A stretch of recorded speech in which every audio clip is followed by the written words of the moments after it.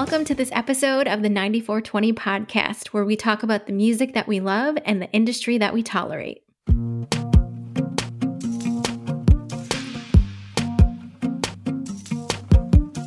Midwest at dusk, Indiana. Little girls playing patty cake, I'm singing Rhiannon. Light hearts, sweet faces laughing. Innocent dreams, naive beliefs, I used to have them. There was a time when I wanted to grow old.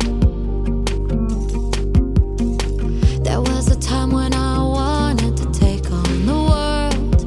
Now the world's taking on me. I wanna grow young again. I wanna have fun again.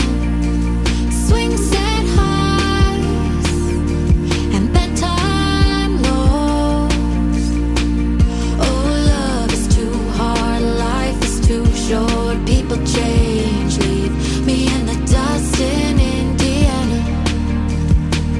In Indiana, I thought work hard, play hard, and I would be winning. Tried to run faster than everyone, but I'm dead at the finish. As if there was a line to cross. Wasn't the teaching up to the grown-ups? Now the kids are teaching me how to grow young again, how to have fun again. Swing set highs and bedtime lows. Oh, love is too hard, life is too short. People change, leave me in the dust in Indiana. In Indiana, I wanna grow young again. I wanna have fun again.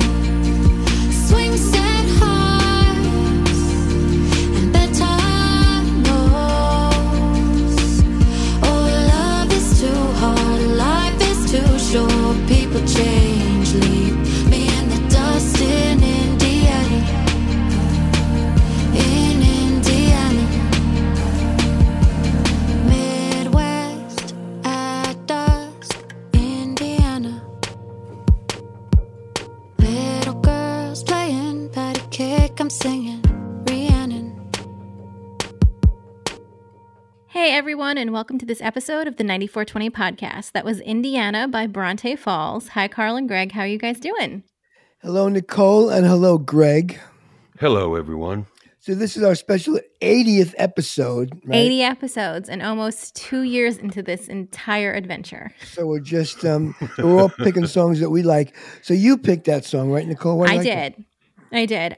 So we featured Bronte Falls, I think it was back in like episode 67. I just like her work. She's very interesting. She's got stories behind all of the songs that she's done. She's based it off of like old books by one of the authors from like the 1800s. So I just thought she was one of the artists that we featured recently that had an interesting story to tell and wanted to refeature her again. And Greg, you're from Indiana, right? I am from Indiana, and I'm always interested in songs that have the word Indiana in them.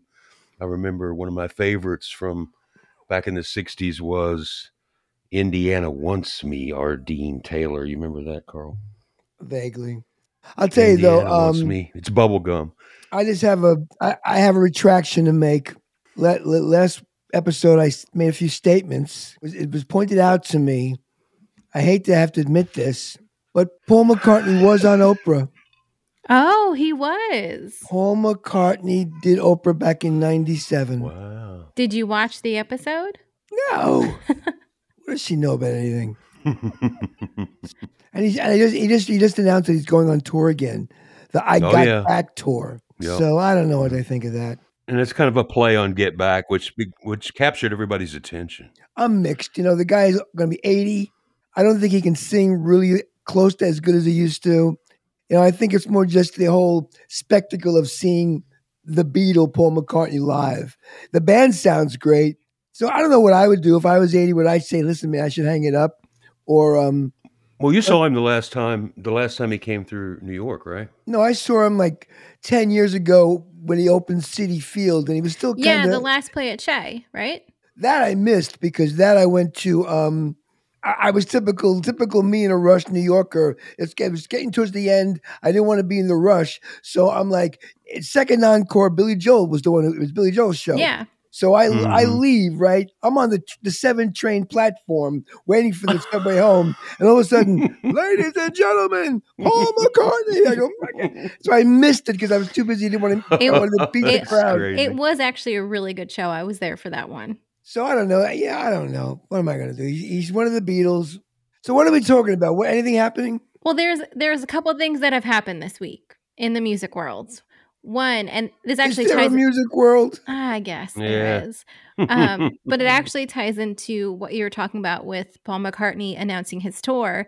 Justin Bieber actually started his Justice World Tour this week. He did one concert in California and had to cancel the rest of not the tour, but a couple of the concerts because he tested positive for COVID. So we should also see what happens with Paul McCartney. I didn't even know Justin Bieber still makes music. Yes, he does. Remember over the summer, people didn't necessarily enjoy his latest release because it sounded a little bit different than what he's normally put out. So I couldn't even tell you what he normally puts out, so it wouldn't even matter to me. I hate to say I couldn't name one Justin Bieber anything. Oh, I can name a couple. After his baby whoa, I didn't really follow him too much. I know, he's a good-looking young kid. He's got too many tattoos. So he did his tour in California, and now it is canceled. And there's people up in arms in Vegas who went there for the weekend who now have to go see Luke Bryan, which isn't a bad show. But if you're thinking you were going to see Justin Bieber, Luke Bryan's probably a shock. These shows these country shows are very easily phoned in these days. They're perfectly fine.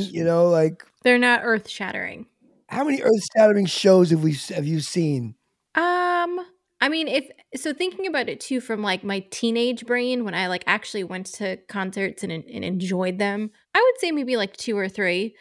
Alicia Keys was earth-shattering, and I didn't expect that to be. I actually went as a favor to a friend because she got 2 tickets and her date pulled out and didn't think it was going to be great, and it was amazing. The Police were an amazing show. Back in 2000, I want to say 7 or 8, I saw them with a company I was working for. And other than that, everything else was kind of on par for what you would expect just based off of the time. Probably the best one for me was I saw Peter Gabriel in Forest Hills on the Shock the Monkey tour. And he was yeah, we've talked about that. It was before. almost spiritual watching tour. him, it man. It was crazy. Yeah. And then I've seen Springsteen, I've seen Queen. I think just because I was there, probably one of the best shows ever was I was at, only because I had a car. I was a senior in high school, and I didn't even know who the guy was at the time. But these girls of mine said, "Carl, would you drive us to the city to this concert, and I'll give you a ticket?" And it was David Bowie at Radio City for the Ziggy Stardust tour. Oh, wow! I said, "Okay." So I'm driving. I didn't even know who Bowie was at the time. That's how I got turned on to Bowie.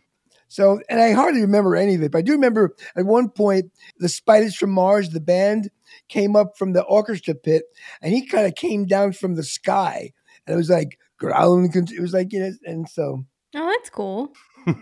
Bowie. It's when you have been going to shows for full on 50 years, it's like you start to accumulate a lot of shows. I was mentioning to somebody the other day that I haven't been to a full blown concert in probably 2 or 3 years. I can't remember the last concert I went to. I know that I had a very large time 15 years ago when my wife and I flew to Chicago to see Paul Weller. That was an extraordinary show. But that wasn't a big show. That was one of those theaters, it was like small, intimate. 300 people. Yeah, 300 people. Yeah. But yeah, I can't recall the last big show I saw. I take back the fact that there hasn't been a show that's actually wowed me, because as you were talking, Greg, I was like, the last concert I went to was Chris Stapleton, and that was amazing. That actually probably was one of my favorite shows, just because of it's just him standing up there playing, singing his talent. His wife comes out. It's truly the best. But there have been concerts that I remember that have been god awful, that I actually wish I never went to, and that was something that you were talking. Well, as you were talking, I was thinking like, Yeah. Fall Out Boy and Wiz Khalifa, probably the concert I was most excited about and the biggest letdown. You know, it's interesting talking about all the bands we've seen, because between all three of us, we probably have seen virtually everybody. I didn't get a chance to see the Beatles, but I certainly saw, the original lineup of Led Zeppelin. And Yeah, I haven't seen a lot of stuff. I've never seen Zeppelin. I've never seen The Who with I Keith have. Moon. I've seen Bowie a bunch of times. I've never seen the Stones. You've never seen the Stones? Wow. Yeah, I've seen them 3 times. It's interesting. I lived we were talking about me being born in Louisville, Kentucky. Across the river where I was from, Jeffersonville, Indiana, you had to go back across the river to Louisville in order to go to a place called Louisville Gardens. And I think we've talked about this before, but it was in that sweet spot of venues where when you were just making it and maybe you had a hit record, or maybe you were out on tour with a larger band that had a good draw. And I think Louisville Gardens held about 8,000 people, that is absolutely the perfect sweet spot for sounding like a gigantic rock and roll show, but basically it's manageable and you don't have to sell that many tickets in order to sell it out. Plus the acoustics were extraordinary. So some bands coming through the Southeast, I saw 10 times. Can I say one of my stupid things right now? Sure. Maybe because I'm a musician, but I think live music sucks. I always like the records better. Why do I want to go hear people do like watered down, badly distorted, out of key versions of them songs when I can hear the record in its pristineness? I don't get it. Maybe I'm weird that way, but I'm not a live guy. I could care less. I don't think you're stupid. I think it's more because you're a musician, you have that perspective where like, if it's not going to be perfect, why should I go? From the fan perspective, it's about the experience. We used to go to those shows and set up in the upper areas of the, and we'd smoke marijuana at those shows. You can't see anything because I never could afford like front row, so I'm always like somewhere in the boondocks, and that was even before they had these big screens where you could see stuff. That's when you really could see nobody. Literally could see nothing. I would say full on half of the shows that I saw through the 70s were general admission shows, and there wasn't even any seats on the floor. Yeah, I hate that too. I'm not standing up. That's what I hate too. When I do get floor seats, get people in front of you standing up, saying, and then I got to stand up. I want to sit. I want to sit and watch. I don't. Well, we would go up into the rafters and basically party, and then stagger down. And why go? And sit home and smoke weed and listen to the record. Well, because like Nicole's saying, it's like it was a happening. You had to go. And okay, so here's my 2 cents on this too. I am barely 5 feet tall, so I always needed to get a seat because even if I'm standing in a crowd, I can't see over anybody. On top of that, anytime anyone would smoke weed, I was terrified as a teenager going to concerts, thinking that my parents would think we were smoking it because we could come back smelling like it. So the experience. Oh, that's what you tell your parents. It's like it was all these other people. I never that was one of the biggest things. I was terrified of even being in the presence of those types of substances when I was growing up. So they say it's incense, but I remember incense, Mom. I remember at the concerts, everyone else getting drunk and just wanting to sit there and listen to the music and hope that the person was good, hope that they were just as good as the records that I was listening to. Some of them were not. Let's play some more music. Yeah. Speaking of you, we got some Charlie Dog tonight, don't we? Right, and an appropriate title. That's not the way it's supposed to be. So let's play that and then we'll talk. All right. So let's listen to a little bit about actually 9420 Crowdfund, which is the sponsor for this week's podcast. And then we'll listen to Charlie Dogs. That's not the way it's supposed to be. This episode of the podcast is sponsored by 9420 Crowdfund. 9420 Crowdfund, the premier crowdfunding platform for indie music artists. Get the best elements of crowdfunding without all the hassle. To learn more, go to 9420crowdfund.com. Again, that is 9420crowdfund.com. Something is just not right. I can't put my finger on it. Emotional satellite, caught up in who revolves around her when the gravity is gone. It could be circumstance, or maybe my eyes are too big for my head. Right in the avalanche, covered in things that you said, like I'm always finding something wrong with what you mean to me. That's not the way it's supposed to be.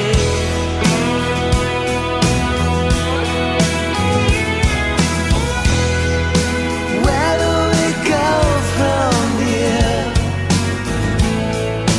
Who will the fallout shelter? Relying on atmosphere, strung out on who dissolves into your identity's gone.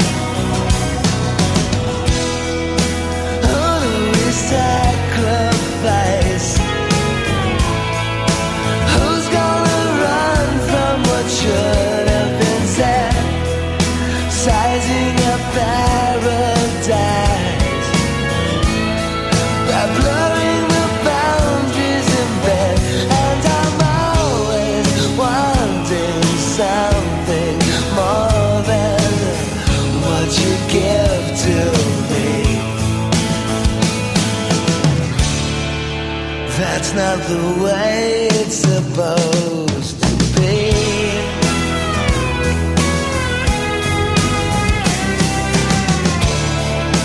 That's not the way it's supposed to be.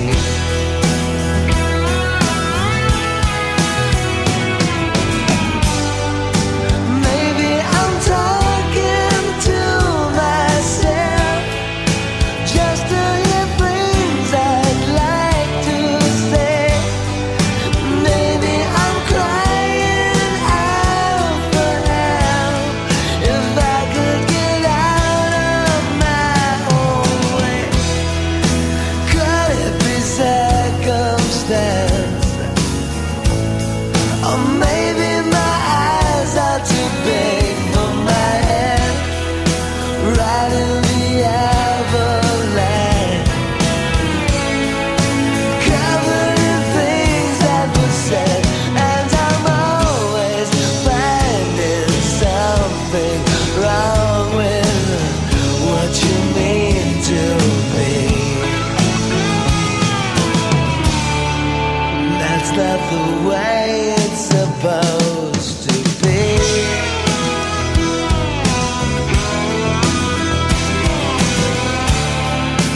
That's not the way it's supposed to be.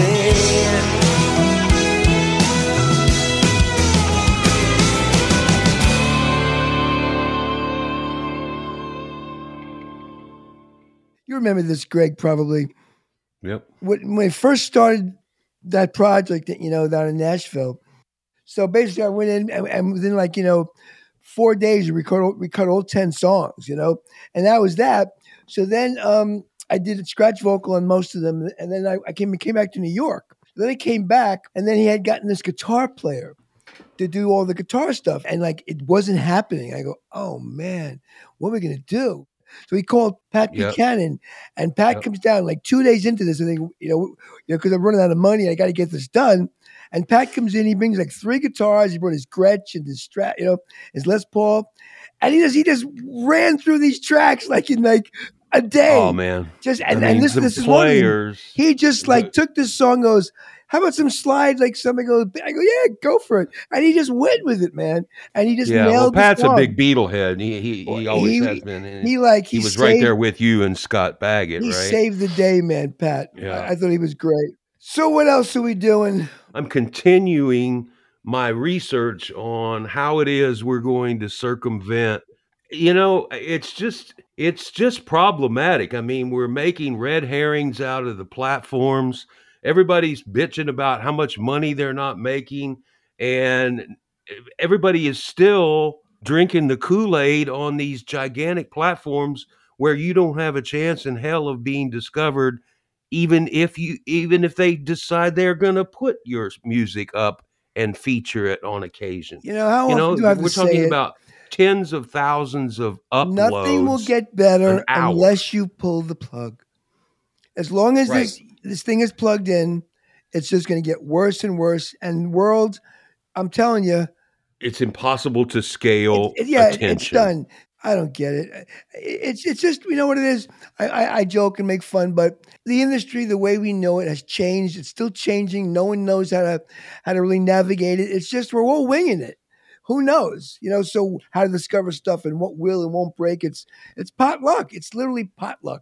What I think has to occur is, and I don't know how, I mean, I can't get my head around it. I mean, maybe I'll come up with some brilliant idea, and the last 5 years of my working life will be dedicated to this brilliant idea that will put a lot of money in the pockets of a lot of people that make a lot of great music. I haven't come up with the idea yet, but I think what has to occur is we have to figure out a way that if you're going to make music, you can make $100,000 a year, and you can continue to make music for the rest of your life. We've got to figure out what that engagement looks like. We've got to figure out how many people. So why don't we socialize doing that? Why don't we subsidize and socialize the music industry? No more. It's a socialized business where you have to submit your music to the state, and the state will, and you'll be like the way they do in Russia or the BBC. You'll be the dedicated rock musician. You're the dedicated pop band, and and that's how you do it. Well, I mean, if everybody could make the money, it would. And you get your rock star allowance. Your rock star allowance. I was going to mention that, I don't have the answers, but I can tell you that I continue to dig to find things that I think are interesting and enjoy.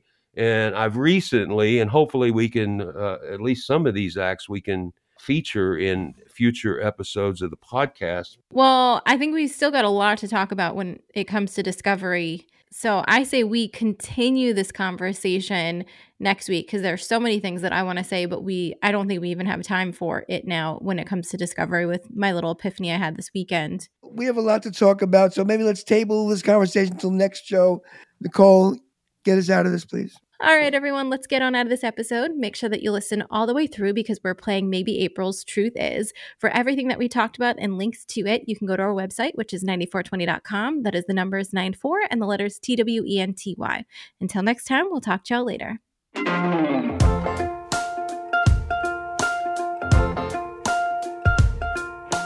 truth